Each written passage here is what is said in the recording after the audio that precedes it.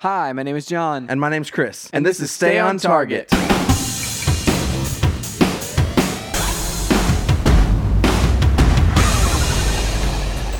Hey everybody, welcome to Stay on Target. We are your hosts. You can find us online at stayontargetpodcast.com.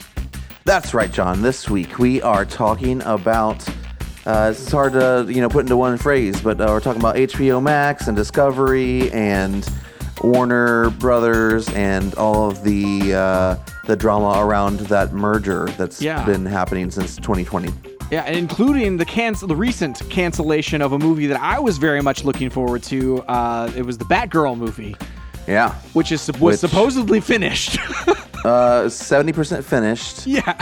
But also supposedly was getting atrocious audience reviews. So, I have mixed feelings about it. Because at that point, you have one of two options: you spend even more money to fix the thing, or you can it entirely. And they chose to can it, which is I don't know. This is the thing. I don't know that I can. There are good DC movies. We know this. There are also some bad DC movies, and I don't know that if that movie came out and it was getting, some of the scores that previous bad superhero movies have gotten, I probably wouldn't even go see it. I mean, and that's the thing about the DC movies right now is that, you a Marvel movie, even the one of the worst Marvel movies, it's like, oh, you're not cracking into right. the terrible don't watch it ever territory, but some of the bad DC movies, you crack that ooh, this is impossible to recommend. and even movies that are I watched Aquaman once, I will probably never watch it again. Sure. It's not an actively no. atrociously bad movie. No. And you think about the fact of they keep, it seems like for a long time that the DC movies have been that this is not going the way that we, that people are that it's going to be good. But we got to release it at this point. And so they continue to do that. But you can only do that for so long. So you're right. Totally. You don't know really, but realistically, the other side of this is man, yeah, at least pair the cancellation of this movie with an announcement of we're going to put in development another Batgirl movie. Yeah, well, I think what is always a bummer about this kind of stuff is cool, a Batgirl movie with I can't think of his name, the original Batman. Oh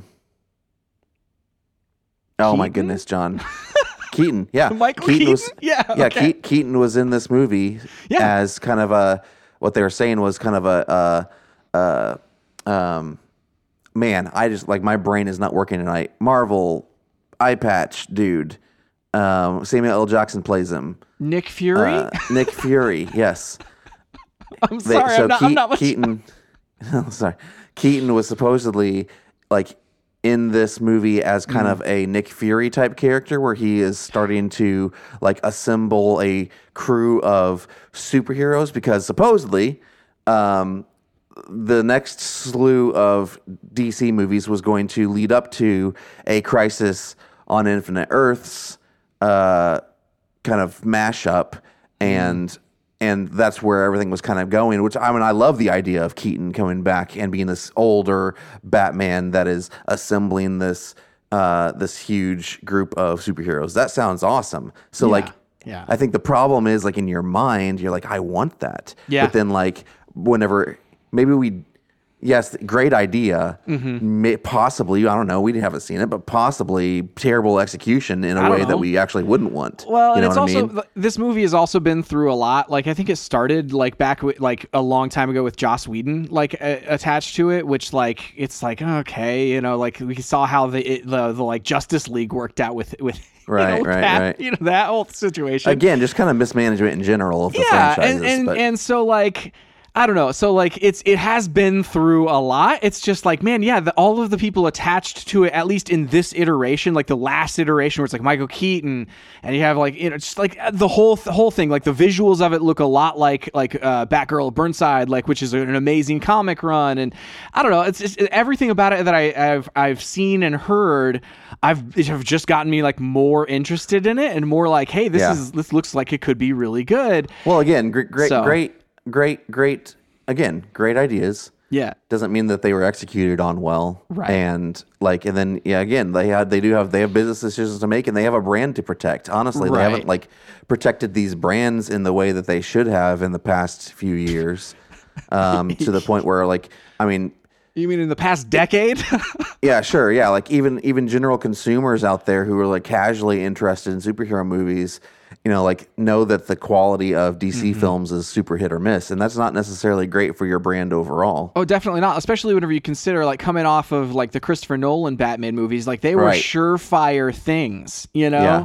And then Yeah. you hit like Batman v Superman, and you're like, oh man, you know, it's just. Well, I mean, even like Man of Steel was great. I mean, there was a run there where it was like, okay, they're kind of hitting on all cylinders. I mean, even though you still have like, I think in that same span, you have like Jonah Hex, which was like whatever. Yeah. And you had Green Lantern with Ryan Reynolds and like, Right. So like,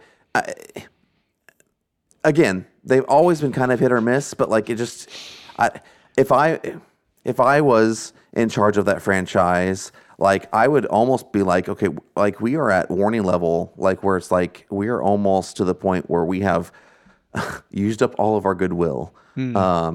Especially whenever you compare it to like, okay, you're gonna put out something great like the Batman, and something super well received critically like Joker. Yeah. And then we're gonna put out something that's like, you know, gonna get terrible Rotten Tomato scores, and people will actively like campaign against it, you know? Yeah, and I guess like, and that's the thing is like, you know, you can have a great cast in a movie just not, and a great director, like totally. whatever, and a movie just doesn't come together, you know? Like Yeah. that's just like, you know, that's very true. Because like looking at the cast, we got J.K. Simmons as James Gordon, Which sounds great. He sounds great, and Leslie Grace as Barbara Gordon, which is like always like the visuals of that were always just like spot on. We got, like you said, Brendan Fraser was in it. Michael Keaton is it? Michael Keaton, I'm on board. Yeah, but like we have so many of these like of like these names, and they all like every time I was just like, oh, this sounds really good. But who knows how it ends up. The Batman 2 also has, you know, a piece in this where it's like that one, like the Batman 2 is not even in development right now. No, it's not. And it's like literal years and years away. Which is disappointing. We'll keep. This is a good teaser of our conversation. We got the Batgirl kind of discussion out of the way. We can just kind of talk about everything as a whole now. But we'll talk about that a little bit later in the show. We'll go through kind of all the things happening. It's complicated. It's complicated enough that I like until honestly today I haven't really like tried to dive into it because it's kind of been all over the place, and things have kind of started coming out in a real haphazard way, and so it's hard to piece together the narrative and the story, but it feels like now it's starting to like become a lot clearer kind of what's happening over there. Yeah, there was a lot that was flying, where it was just like all of a sudden it was like, oh, and the Batgirl movie is basically done, but it's canceled, and it's like what? And then Scooby-Doo is completely done, and we're shelving that. Yeah, and we're never going to see that release. You know, it's like, what? Yeah. So it's just like constantly like it was like things flying left and right, and it's like it was almost like, you know, you just announce all the bad news and all of this terrible, like, you know, stuff that's going to disappoint fans, whether or not it's like you know, because like we don't know the other timeline. Like if these movies actually did get released, so maybe that's worse. But like, you know, you're just gonna, the disappointing news just kind of like dumped all at once, and it's just like, make sense of it, you know. All right, so we'll talk about all that a little bit later, and we'll kind of try to piece it all together. But first, John, what have you been up to this week? Well, I was on vacation for a couple weeks there, but I didn't do much entertainment wise on vacation.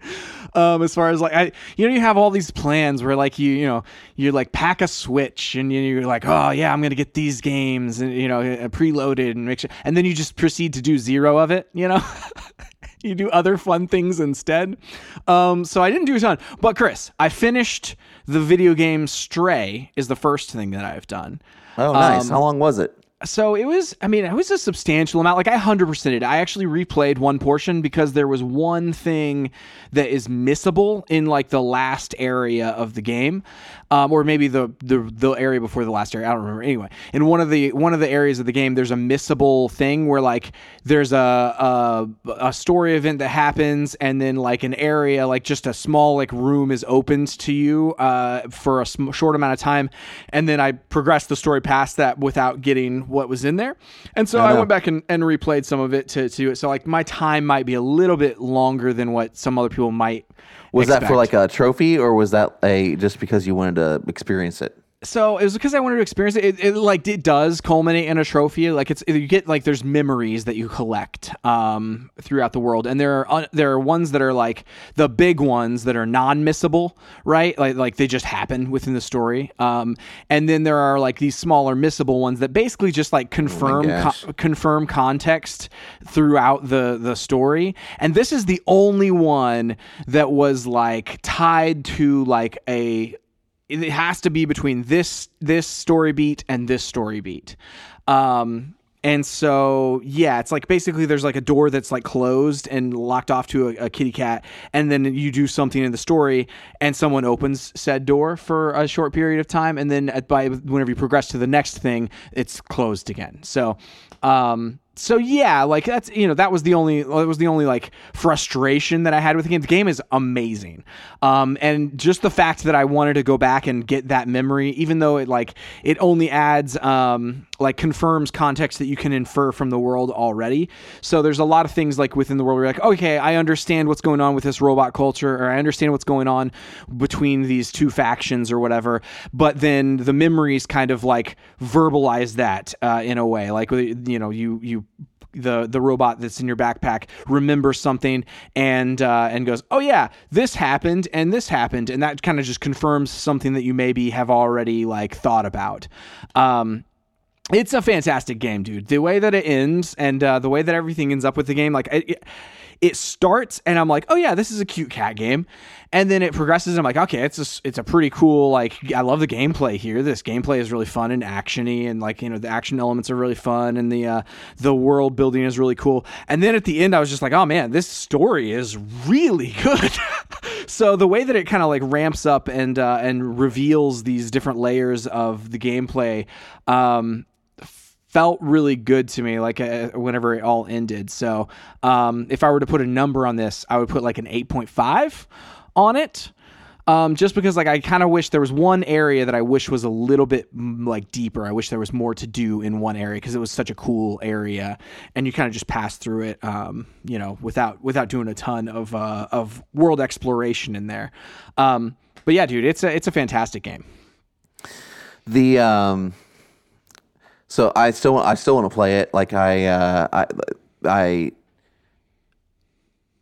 hesitate, like, only because games with missable achievements like that and missable things honestly give me anxiety. Yeah, because I don't like to miss stuff, and I'm like, why make it missable? There's no reason. Yeah, I agree. Well, but in this one in particular, I was just like, yeah, I feel like this could have not been missable. And I think that that's like part of, like, I understand why it was done that way. But like from a narrative perspective, but I also, I whenever I missed it, I was like, oh man, that's a bummer. The interesting thing is, like, you can go back and replay like the different sections of the game. Like, it like allows you to like choose the chapter that you want to start in and go from there. So like, it wasn't that much of a replay. It was maybe like a 15-minute thing because I knew what I was doing. So you can go back to the chapter. You don't have to like start at the beginning of the game again. Right. And in fact, like in the middle of the game, you can go back like to the beginning of that chapter. And it doesn't penalize you. It doesn't like remove the different collectibles that you've already gotten or anything like that. Like it literally just lets you do it. So if you do miss something early on, you're like, oh man, I didn't even know I could collect something there. Let me go back to that. You can go back and then jump back forward, I think. So like it will allow you to kind of like non-linearly go visit these other chapters and pick up collectibles and stuff. So it's pretty forgiving in that respect. That's good. Okay. That makes me feel better. Yeah, but it was like 15 minutes of like, okay, I got to replay a section of this thing again. Yeah. Well, and I think the worst of it for me was, we reviewed 12 minutes. Oh my gosh. Sometime last year, or maybe at the beginning of this year. Can't remember now. But that was literally like the worst version of missable storylines and achievements because you literally do have to play the whole game over again multiple times. And I still never right. I eventually stopped, John, because I was I couldn't figure it out. Like I couldn't figure out exactly. I was doing what I was supposed to do with the guides and wasn't getting the right things, and I was just like, I'm done. At this point, I have zero more fun to squeeze out of this game. Yeah, and the payoff of that was not as so even the alternate endings of that game. It was less meaningful than the one piece of memory that I picked up on this game with that 15-minute replay, and it took 4 times as long to even attempt. So yeah, it's not like that. This is definitely kind of like one of those oh man, that was interesting. It's interesting little facts about the world. And that's the thing I will say, this game could have easily, and I kind of anticipated just being oh, this is a cool, you're just being a cool little cat running around a cyberpunk city, and that's if that was was about what I expected. But the story goes deeper than that, and the characters go deeper than that, and it has made me think more about oh, I wonder what's going on here. And kind of even after the game is finished, I've thought about it quite a bit. Just to posit theories in come up with what was happening in that little area. So it's definitely got more to it than just a cute little cat game. That's great. That's awesome. The only other thing that I've been doing is, I guess there's 2 things. Apex Legends has a new season. The new legend is amazing. I'm very, very much into it. I'm always into Apex Legends though. So the other thing that I've been doing, I played on the recommendation of Cody, who's been on the podcast before. I downloaded and played the new free-to-play Smash Brothers-like game called Multiversus. And it's put out by WB Games, so we're going to be talking about WB in a second, so it's a very WB centric thing. But this is a Smash Brothers game where you can play as Batman, Superman, Wonder Woman, and also Tom and Jerry and LeBron James from what movie was he in with Bugs Bunny? Jam. Yeah, Space Jam too. And you can play as Bugs Bunny, and there's Arya Stark from Game of Thrones. So there's all these different characters that are just smashed together, and it's in a Smash Brothers like game where you fight. And I've played a few matches, and it's fantastic. I was not into it. I downloaded it, and I was like, okay, what is this? Played the tutorial, and I was like, okay. It's Smash Brothers, but then I played some matches and it is so fun. I'm gonna play it more. So it's not just like a throwaway oh, I'm gonna try this, and I tried it. Oh, done with that. I'm definitely itching to play more of Multiversus. Nice. So yeah, it's fun. If anybody wants to try it, they should try it. I downloaded it. I'm going to try it based on your recommendation. So we'll see. I'll talk about it next week. That sounds awesome. There's a team up mode as well, which is the mode that I was playing, where it's 2v2, which is very fun.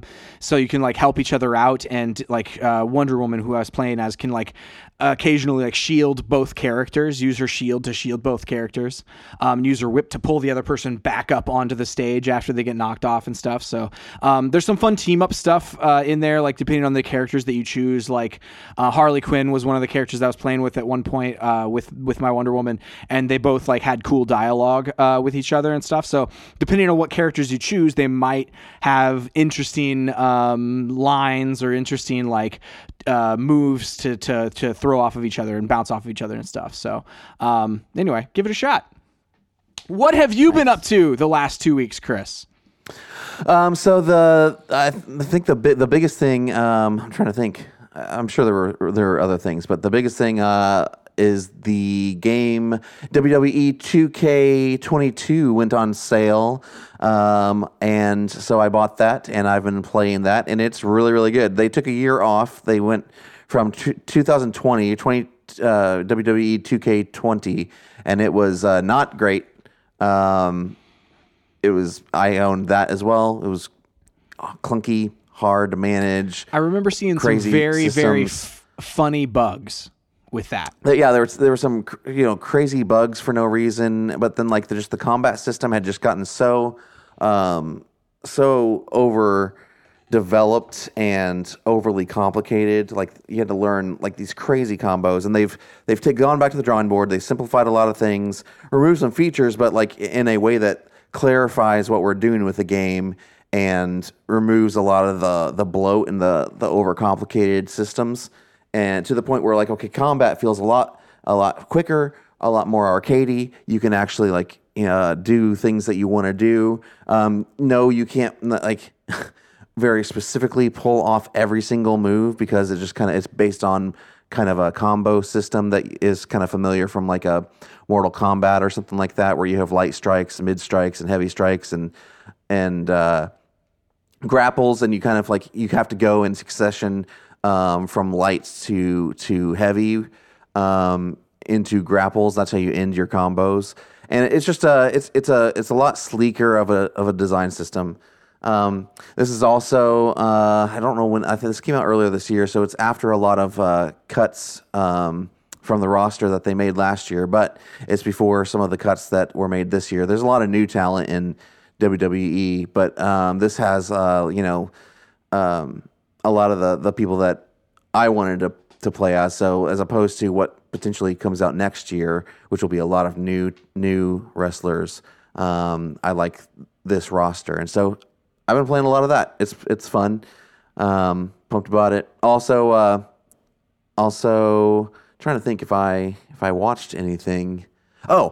Yes. So I mean, this is not necessarily for the kids, but I watched the Woodstock '99 documentary on Netflix. It was great documentary. If you remember anything about Woodstock '99, you probably just remember all the fires that got set in the last day, and that's the main piece. I mean, I remember like watching coverage of it on I would have been 13 years old at the time, but I remember watching coverage of it on MTV, and I remember like Kurt Loder there, and I remember them covering the fires and stuff like that. But like what this documentary does, I don't know if you watched the Fyre Fest documentaries. No, I think we talked about them at the time when they came out. But like, yeah. Honestly, I like when you watch the documentary, you're like, oh, I 100% understand how we got to this point. And it's like almost entirely. Yes, there's people who are doing stupid things, but whenever you realize they trapped all these people in this in this. Basically, it's a military airfield is what they did with a giant wall around it. They made them throw away all their like water and everything before they came in. And then they had set up like vendors that were charging like $12 for a bottle of water at one point. So you're like just sucking the money out of these kids. You've got them there for 3 days, standing on tarmac in like super, super like hot heat, people passing out all over the place. They like had subcontracted out all the waste management, and so like after the first day, there was just garbage and trash everywhere. The water, there was no more for like free water. The water was all dirty. They like the health department had like tested all the water. It was full of like diseases everywhere. So like people were waking up and like they're sick and like sores in their mouths from drinking water and stuff like that. As well as the two other things. The promoters had booked bands that they knew nothing about. And like when you think about like Woodstock, it's very like peace, love. I mean, the first they talk about like in the first, the Woodstock '69, that there was all this free food. Now it was very like, they're in it the promoters in it to make people are money. making money. Yeah. Yeah, and like everything was like merchandised out, but like they'd book these bands like Korn and Limp Bizkit, and like what attract like a different type of. It's not like this isn't peaceful like music. This is like, I mean, there's a lot of like angst and rage in the music, and so like it kind of naturally turns into things, and it's really funny because you watch like literally Fred Durst like intentionally incite the crowd to just basically tear the whole place down. So that's and it just gets crazier from there. Okay, this is the part where I'm like, this is y'all's fault. Okay, so that last day, they've gotten like terrible things have happened. Like there's very dangerous situations that have happened. Yeah. You've got 250,000 people there in terrible squalor, terrible conditions. Like at this point, like you've got people who are breaking legs and arms in the mosh pit. Like you've got people who are getting hit in the head with. Question for you: Yeah. before, could they not just leave? Like could you just peace out?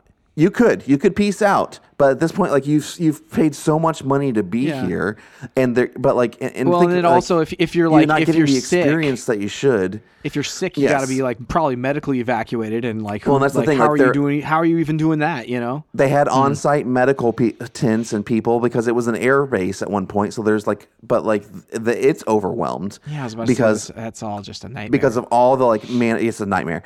There's people getting hit in the head with like glass bottles because of all the like by like the third day, the crowd is doing nothing but just throwing trash at the stage, and people are getting hit in the head with glass bottles and stuff like this, and it's terrible. Okay, last day, all this is happening. They have been teasing all weekend a special surprise at the end. So people, when people like you tell them, use your imagination. What could this possibly be? They're like talking about it's going to be the Rolling Stones. It's going to be like specific bands getting back together. It's going to be who knows what. They tease it. Well, right before they decide to end the show, it's the same guy who like co-founded Woodstock, and he's putting them on. Like, he's working with a promoter now, like to put them on. He had this like desire to showcase to the world that we had all come together at Woodstock '99 to stand against gun violence, which is great. Okay, except for he decides to do it by passing out 200,000 candles and lighting them. And then... well, I mean, just in general, you have a bunch of trash on the ground, Chris. And then... And you light a bunch of candles. You expect all these people who have been used and abused and, like, sucked of all their money, and they're all, like, they all feel terrible because they've all been drunk and... this is... Sorry, I'm going to, like, take it... They also had no manner, like, no semblance of security beyond people who were wearing T-shirts that they just hired. Like, they're not prepared to deal with people. You know what I mean? Like, and so there's underage drinking. There's like all this drug use. So you have all these people who aren't properly hydrated, who are just doing all this stuff. And then you give them all candles and expect something bad not to happen, because that's when all the fires start. And then they end the show while there's fires happening and starting to light up around the place. The special surprise was a video from the first Woodstock or something like that, or something of somewhere. It was just a video of it was a 12-minute video of Jimi Hendrix playing guitar. And this is like people are like, this is what I stuck around. This is what you wanted me to stick around for, was this video. And it just all goes crazy. Yeah. And just goes nuts. And like, so then I guess like the documentary of this, like, is it Yeah. like, is it like, how is it presented? Because like you present things It's like, great. oh, yeah, this is how it goes. Do they have like interviews with people? Do they have like how There's interviews. what's the presentation like? Well, it's great because I mean, and the best part is like, I mean, there was MTV's there. There's tons of press there. There were press briefings every single morning, and then the next day. So like, there is so much footage of this, and so much footage of what was happening and like backstage when they take you back into the medical tents. You had a reporter who went out in the mosh pit at one point to experience it, and they're talking to the lead singer of Korn. They're talking to the co-founder. So it's really well done in that you get different perspectives. And Sure. so from the promoter and co-founder's perspective, they have their own perspective where it's like, okay, well, how could you possibly control this? There's no way. Right. It's not our, they took zero ownership for it even now. And understandably so, because there's all these terrible things that are happening, and they are, legally liable. I mean, they were sued so many times afterwards for just all these terrible things that happened there, and so it was like it's balanced, I think, in its approach, but it's kind of hard, trying to be objective. It's like there's still a party who is at fault here. Well, yeah, and they don't say that the people who were burning down things are even at fault either, or even not at fault. They are, well, but it's like you totally understand how this mob gets there. But yeah, and that's the thing I think that is, because it's it's like, oh, I'm not at fault. I just made a ton of money off of $12 bottles of water after taking everyone's bottled water and putting them in a walled city full of poisonous water. It's like it's like even that one thing, and that's only a piece of it. That's the crazy thing. It's really well done. It's on Netflix. It's 3 episodes. I think they're all about 40 minutes each, but each one focuses on a specific day. Yeah. There's a 3-day festival, so it focuses on a different day each time.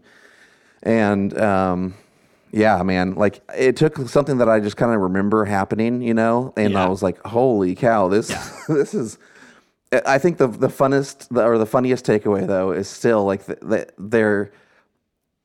they show footage on the day after the whole event's over, and there were still people who ended up camping out there, but the whole place, it looks like cars flipped over that are burnt out. There's these giant burnt out tractor trailers, all the scaffolding with the speakers and everything's been torn down. They tore off the whole front of the stage. I mean, the whole place is destroyed, dude.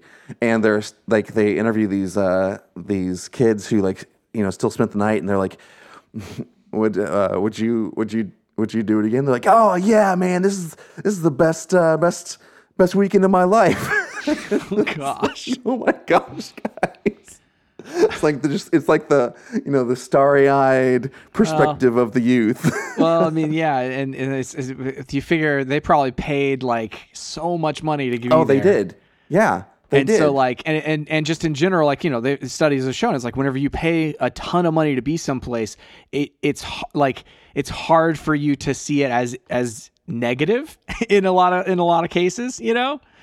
I mean, if I had been there, I feel like I would have been like, oh, this dude, is too no, much. 100%. But you're gonna find some people that spent that much totally. money and are not totally worth it, Yeah. Because their decision to spend that money couldn't have been wrong, that's just how consumer stuff works. The consumer mentality works. Fascinating, man. Yeah. So you say that's on Netflix? That's on Netflix. Yeah, and that was that's the thing I was. That's probably the thing I've watched recently that was the best thing. Well, awesome, dude. Well, I think it's time for the news.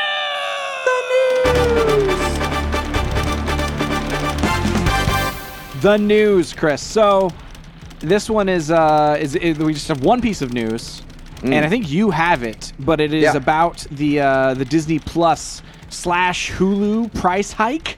Yeah, so there's 2 things happening simultaneously. There's a price hike, and Disney's introducing a ad-supported tier, and it kind of makes sense to do them at the same time. So the price for Disney Plus is going up from $7.99 a month to $10.99 a month. But if you want to remain at the $7.99 a month price point, you can just use the ad-supported tier and remain at that price, but you'll have to watch ads with your shows and movies. If you want to remove ads, which is now called premium, it's $10.99 a month.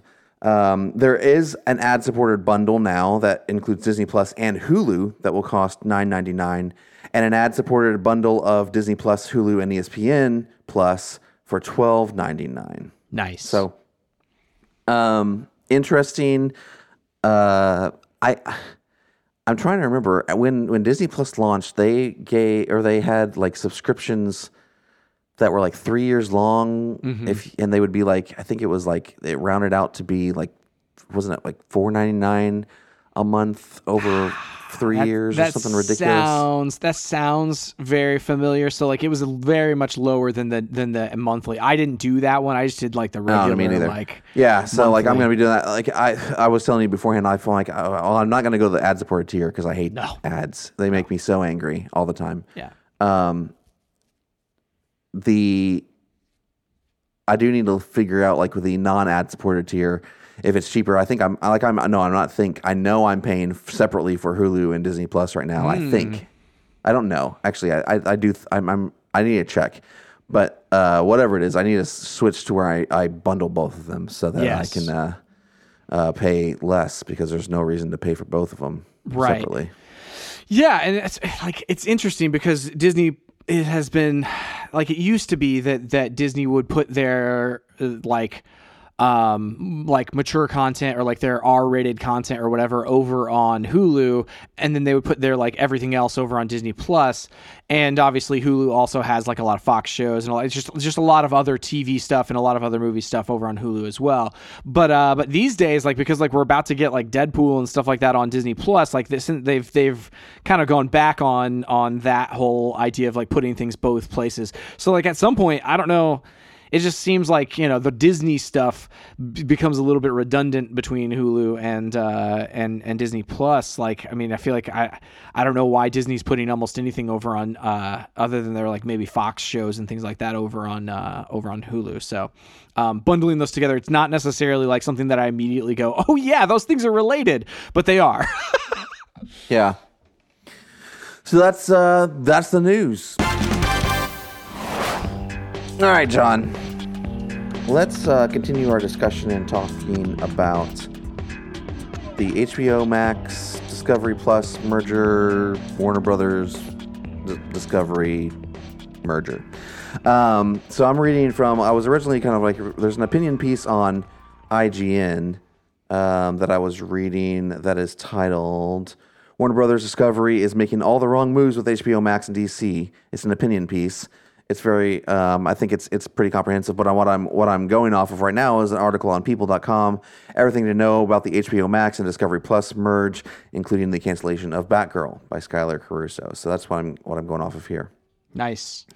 And so there's a few things here. I don't want to like verbatim read all of this, but there's some pieces I'm gonna read through and select. So now known as Warner Brothers Discovery, the company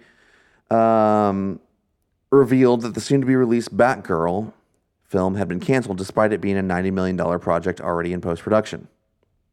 Evidently, the shelving of the DC Comics film was just the tip of the iceberg. Since Warner Media and Discovery Incorporated merged in April 2020, major changes have been made to the company both internally and externally. Warner Brothers Discovery revealed that its two flagship streaming services, HBO Max and Discovery Plus, will be combined into a single unified streamer. The news was confirmed during the company's 2022 second quarter's earnings call in remarks from CEO David Zaslav. He also explained the reasoning behind the Batgirl cancellation. The fate of HBO and HBO Max shows seemingly remain in flux, despite several renewals for forthcoming seasons, as the surprise cancellation of Batgirl and others indicate other projects might not be safe, regardless of production status. So this is kind of go, what is the fate of HBO Max and Discovery Plus shows? CEO Zaslav discussed the company's new strategy during the second quarter earnings call. He revealed that HBO Max and Discovery Plus will share select programming from their respective platforms in the interim period leading up to the new streamer's launch next year. In addition, Magnolia Network, a joint venture between Discovery and Chip and Joanna Gaines, will release select programming on HBO Max in September, while Discovery Plus content will remain available on its corresponding streamer. This interim period marks the first time that legacy Discovery shows will be viewable on HBO Max. CNN will also get its own hub on Discovery Plus, including CNN originals from the network's short-lived streamer CNN Plus. While programming will be distributed across platforms, in addition to new content, the company plans to nix some shows completely. Reportedly, WB is about to cut 70% of the production staff at HBO Max, with the aim that they simply do not want more scripted HBO Max only content, as the service aims to fold up HBO, HBO Max, and Discovery Plus into one streaming service. Chris, this is terrible news because HBO Max, like the original content on HBO Max, is some of the coolest stuff. Yeah, I agree. That's so, oh man, it's so disappointing. WB What are they doing? canceled the release of the nearly finished Batgirl film, which they'd already spent $90 million on. The DC Comics movie was intended for an HBO Max debut. Oh wait, hang on. The DC Comics movie that was intended for an HBO Max debut was scrapped and won't hit any platform, including streaming or theaters. Furthermore, a sequel to the 2020 film Scoob, which we reviewed, called Scoob Holiday Haunt, was also axed. That sounds despite awesome. Costing the studio a reported $40 million. CEO Zaslav addressed WBD's strategy during the earnings call on August 4th, saying, "We're not going to launch a movie until it's ready. We're not going to launch a movie to make a quarter, and we're not going to put a movie out unless we believe in it. The idea of expensive films going direct to streaming, we can't find an economic case for it. We can't find an economic value to it, so we're making a strategic shift." Social media went into a frustrated frenzy when the shocking news that the Batgirl film had been nixed was announced. The film's lead and directors reacted to the news with a statement pinned on social media. Quote, "We are saddened and shocked by the news. We still can't believe it. As directors, it is critical that our work be shown to audiences, and while this film was far from finished, we wish that fans all over the world would have had the opportunity to see and embrace the final film themselves. Our amazing cast and crew did a tremendous job and worked so hard to bring Batgirl to life. We are forever grateful to have been part of that team." Let's see here. Now, Chris. Some more quotes. No, go ahead. Which shows have been renewed on HBO and HBO Max? So this goes through a whole list that have been renewed, like Euphoria, Just Like That, Gilded Age, Tokyo Vice, Our Flag Means Death, Minx, Julia, Winning Time, Peacemaker, The Righteous Gemstones. Those are all renewed. Some shows have been canceled, like Raised by Wolves, Made for Love, Time Traveler's Wife, Gentleman Jack, Close Enough, Gordita Chronicles, Chad, Camping, Vinyl, Miss Fletcher Run, Here and Now. Man. And then some of those bum me out. I know, and then there's also, I'm going to jump back over real quick to this article here on IGN, and talking about DC as a unit. And again, this is more opinion, so there's a lot more. This is less just what's happening and more. There's more like opinion infused into this. But who wrote regardless it? of what, do you know who wrote it? This is Jesse Shadeen. Yeah, he's one of their main comics people at IGN. Regardless of what camp you fall under in the eternal Marvel versus DC conflict, there's no denying that Warner Brothers has struggled to achieve the same level of success with the DCEU that Disney has enjoyed with the MCU. Warner's has often seemed unsure of the best way to go about building a shared universe, first mimicking the MCU model with early films like Batman vs. Superman and Justice League, and then pivoting to emphasize a multiverse of films and shows that aren't all necessarily connected. The DC line had begun carving a niche for itself with more standalone director-driven fare like Todd Phillips' Joker, Matt Reeves' The Batman, and James Gunn's The Suicide Squad and Peacemaker spinoff. The former two not being connected at all to the larger DCEU, but that all appears to be changing in the wake of the Warner Brothers Discovery merger. As early as May 2021, Variety reported that CEO David Zaslav is seeking a return to a more unified MCU-style approach to DC's movies, to the point that he was seeking out a Kevin Feige figure to oversee the DC brand. That mentality seems to be at the root of why the Batgirl movie was canceled. Again, this is opinion, but Batgirl was originally conceived as a relatively lower-budget DC movie that would head directly to HBO Max. It's a smaller-scale film that clashes with Zaslav's vision of what DC's movie line should offer. An industry insider told The Wrap, Quote, it wasn't considered to be a big enough film to justify a theatrical release, and it was an increasing risk just to get its budget back. Quote, end quote. Because of that, the risk-adverse Warner Brothers Discovery decided it's safer to take a tax write-down on the film than spend more money on a theatrical release and marketing campaign. That appears to be the same thinking that tanked The Wonder Twins shortly before production began, as well as possibly the planned Supergirl movie starring Sasha Calle. That's, by the way, those were all going to play into Crisis on Infinite Earths. Mm-hmm. DC fans are now afraid any number of previously unannounced movies and shows may be on the chopping block next. If WBD canceled the nearly finished Batgirl, is Blue Beetle, which is currently in the midst of filming, going to be next? Will the Batman spinoffs like Penguin and the Arkham series still happen? Is any DC series on HBO Max, Doom Patrol, Titans, Young Justice, Harley Quinn safe right now? Heck, can we even be sure the Batman 2 will still move forward? It's been nearly 10 years since 2013's Man of Steel kicked off the DCEU, and there's more uncertainty surrounding the DC line than ever before. At this point, the problem is less any one particular strategy to building the DC cinematic universe than the simple fact that there never seems to be a consistent strategy. The many shakeups both within DC and the larger Warner Media corporate structure have prevented any sort of long-term cohesive approach to the DCEU. And while it's still very early in the new Warner Brothers Discovery era, there's no indication so far that the new status quo is going to be any less chaotic. There are some silver linings, and I'm just going to go through these. This is why this is so complicated. The Joker sequel now has a 2024 release date. It's rumored to be a musical with they're bringing on Lady Gaga as Harley Quinn. That sounds cool. Sounds awesome. The company has also hinted at a decade-long roadmap for restructuring the DC line. Zaslav said, quote, we have done a reset. We've restructured the business where we're going to focus on where there will be a team with a 10-year plan focusing just on DC. It's very similar to the structure that Alan Horn and Bob Iger put together very effectively with Kevin Feige at Disney. We think we could build a long-term, much stronger, sustainable growth business out of DC, and as part of that, we're going to focus on quality. Blah, blah, blah, blah. That's the same thing that Warner Brothers said I know. 6 or 7 years ago. When they brought on, what's his face? Yeah.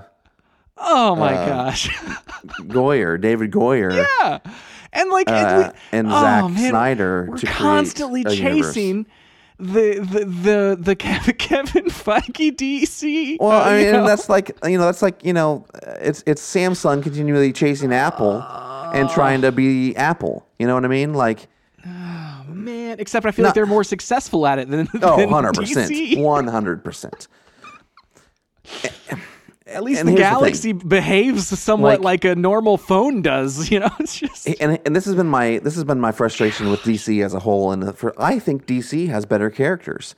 I think DC has like they have Superman, they have Batman, they have Wonder Woman, they have Flash, they have all these characters that are like literally stronger and like at the time before the MCU started, more well known than the characters. Like really, the characters that were popular with Marvel were the X-Men, which Marvel didn't have, and the Fantastic Four, they had Fantastic Four, away. which they didn't have, and Spider-Man, which they didn't have. Yeah, and so they turned to Iron Man and Captain America, and they had huge success doing that.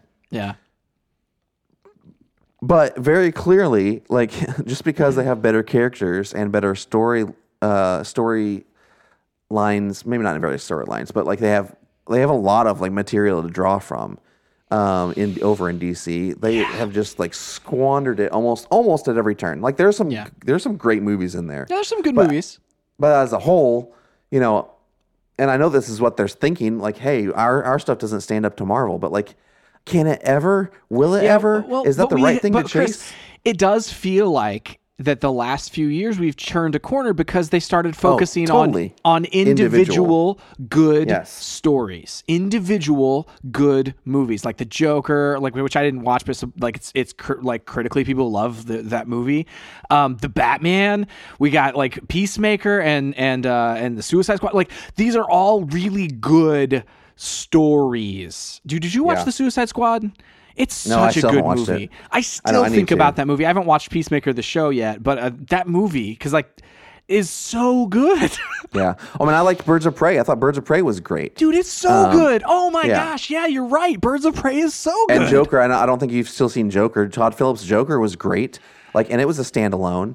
And Like, this is and the only reason that like Birds of Prey, like and Harley Quinn, like that movie is so good because people like the artists and like the actors and everybody involved in that thing like wanted to make a good story and a good movie, and they did. It was like the artistry of it is so good, and like it just seems like once DC decided like, oh, we're just gonna get out of people's way, stop trying to force a cinematic universe down everybody's throats, it got good.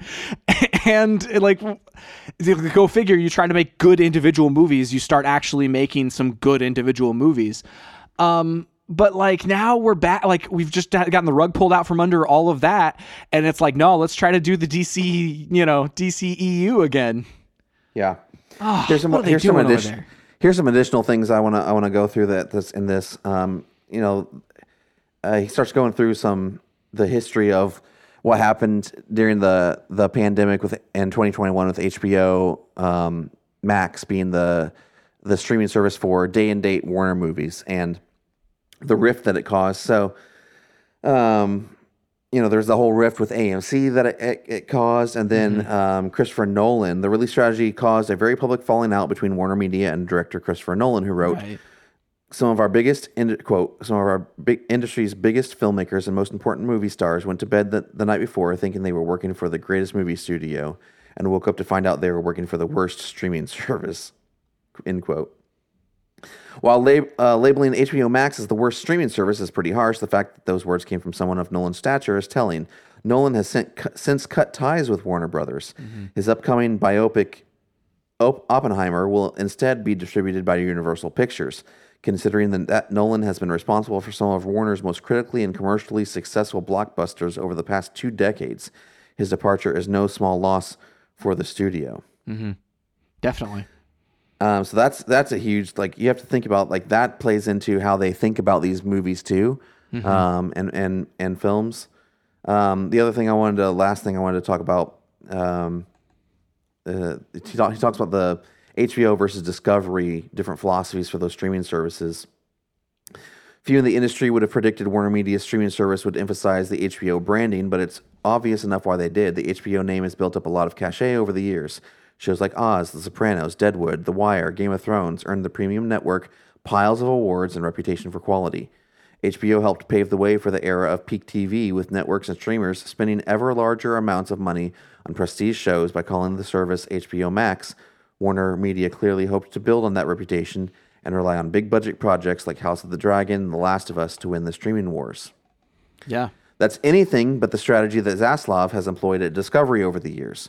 Those networks emphasize unscripted content like nature documentaries, home improvement shows, and various types of reality TV. With that in mind, the idea of merging Warner Media and Discovery into one company has always seemed a bit strange. How can two companies with such opposite approaches to content fuse into a cohesive whole?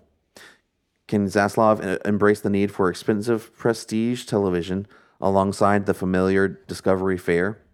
In this new climate, even major tentpoles like House of the Dragon are facing an uncertain future. Like the original Game of Thrones, this prequel series is shaping up to be one of the most expensive TV productions in Hollywood history. How supportive will the new regime be of this massive undertaking?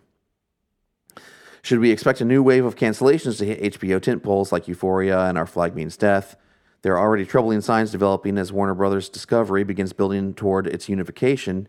The company looks poised to slash resources for HBO Max's animation content, suggesting that previous key franchises like Adventure Time are no longer a priority, while also casting further doubt on the future of DC shows like Young Justice and Harley Quinn. Yeah, I was about to say, there's a lot of animation stuff on there that I find like the best. Obviously, like Netflix has slashed their animation stuff, and like I was like, all right, well at least we still got HBO Max because like they've got like great animation over there too.